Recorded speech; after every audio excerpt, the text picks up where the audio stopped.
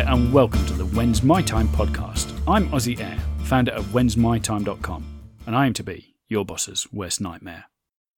Hey, can you believe it? It is still Friday the 2nd of September 2016. So this is the fourth podcast today, so that's 4 on a Friday. How about that? Most probably the last because, I've got a lot of other stuff to do as well, but I did want to try and catch up with you because I did feel I'd let you down rather by missing out on a few days over the course of the last couple of weeks. So this is by way of an apology. Now, you may think it is a penance rather than an apology, but here we go. I want to finish today on a really positive note because, look, as far as I'm concerned, any day that I wake up and I'm still above ground, that's positive because there are a lot of people for whom that cannot be said this week. So any day that I wake up and I'm above ground is a great day as far as I'm concerned.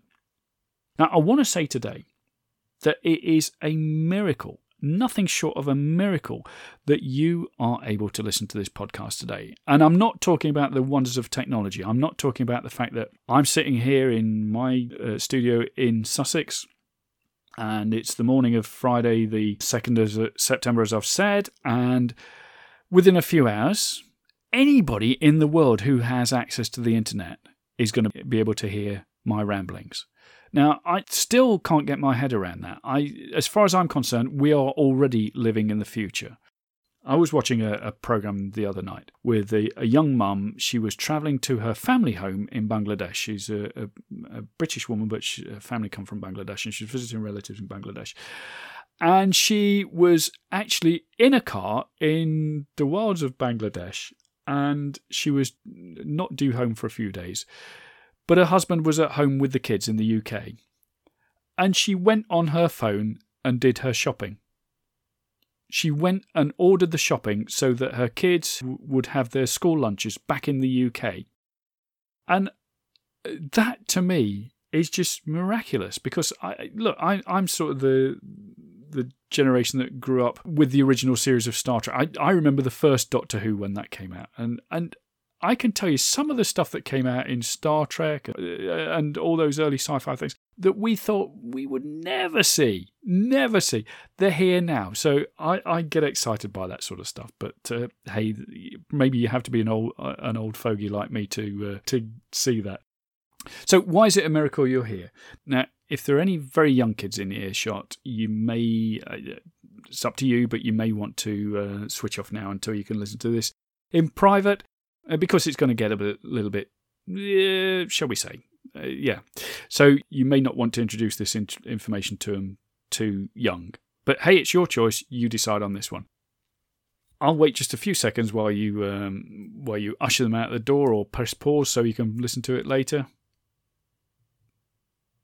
All good? So, right, okay, we're all adults now together. Right, okay, so this is where it gets a bit icky. Now, none of us like to think about this, but back 9 months before you were born, your mum and dad, shall we say, got busy. So what happened shortly after your dad played the Barry White records or whatever, and things got a little bit friendlier? Your dad's sperm managed to fertilise your mum's egg. Simple biology.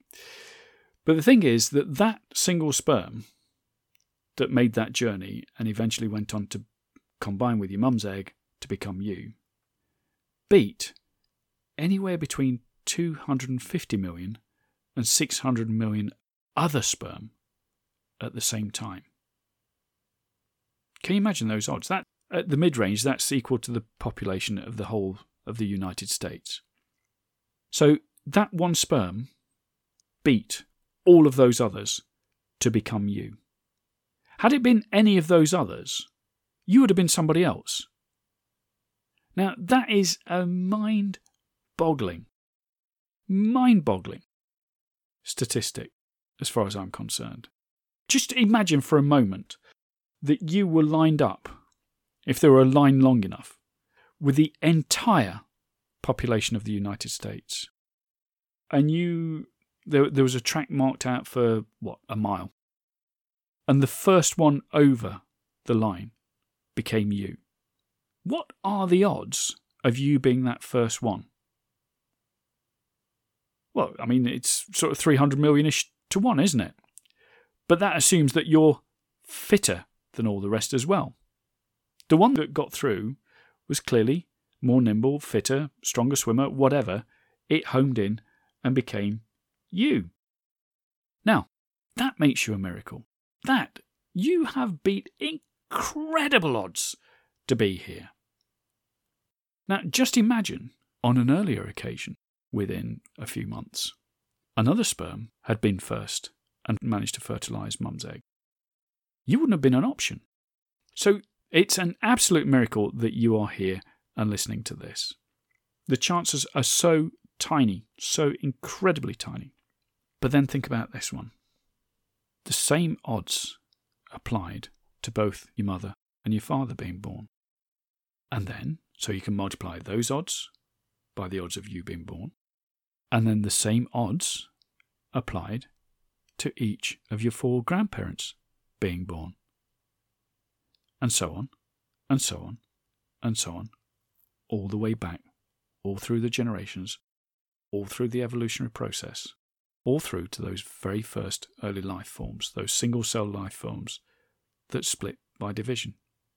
You can trace your being right back to that first life form, billions of years ago. It's an unbroken chain. Now, you are the culmination of all of that. It all leads down to you. The chances of you being here are billions, if not trillions, to 1. Just let that sink in for a moment and let the weight of that responsibility rest just easily on your shoulders for a moment. Why do I say weight of responsibility? Because all of that led to you. And at any stage, if any one of those things had not happened, if a different sperm had hit your mum's egg, if a different sperm had hit either of your grandmother's eggs, if a different sperm had hit either of your great-grandmother's eggs, and so on all the way back, you would have been somebody entirely different. So I'd say that as the winner of that race, you owe it, we all owe it, to all the ones that didn't make it, to all the people who never got to be, because we beat them to it. We owe it to them to make our lives the best we possibly can. That's the responsibility that I say should rest lightly on our shoulders, but should rest there nonetheless. I would say we have a responsibility, we have a duty to them to make our life the best we possibly can make it. But here's the cool thing. You can say to yourself, hey, I worked a miracle to get here. Miracles are an everyday thing for me. I can handle this. Hope you've enjoyed this. If you have, don't forget to tell your friends about it. You can also head over to iTunes, hit subscribe. That way you will not miss another episode. And it's not 4 episodes every day, I promise you. But head over to iTunes, hit subscribe. You can, while you're there, also leave me a review. Tell me what you like best about this. You can also leave me a bunch of stars if you would. That would be fantastic, because the reason I ask you to do that is, as I often say, it's not to stroke my ego. You can stroke my ego all you like. I love it. I'm grateful to you for it, but thank you very much indeed.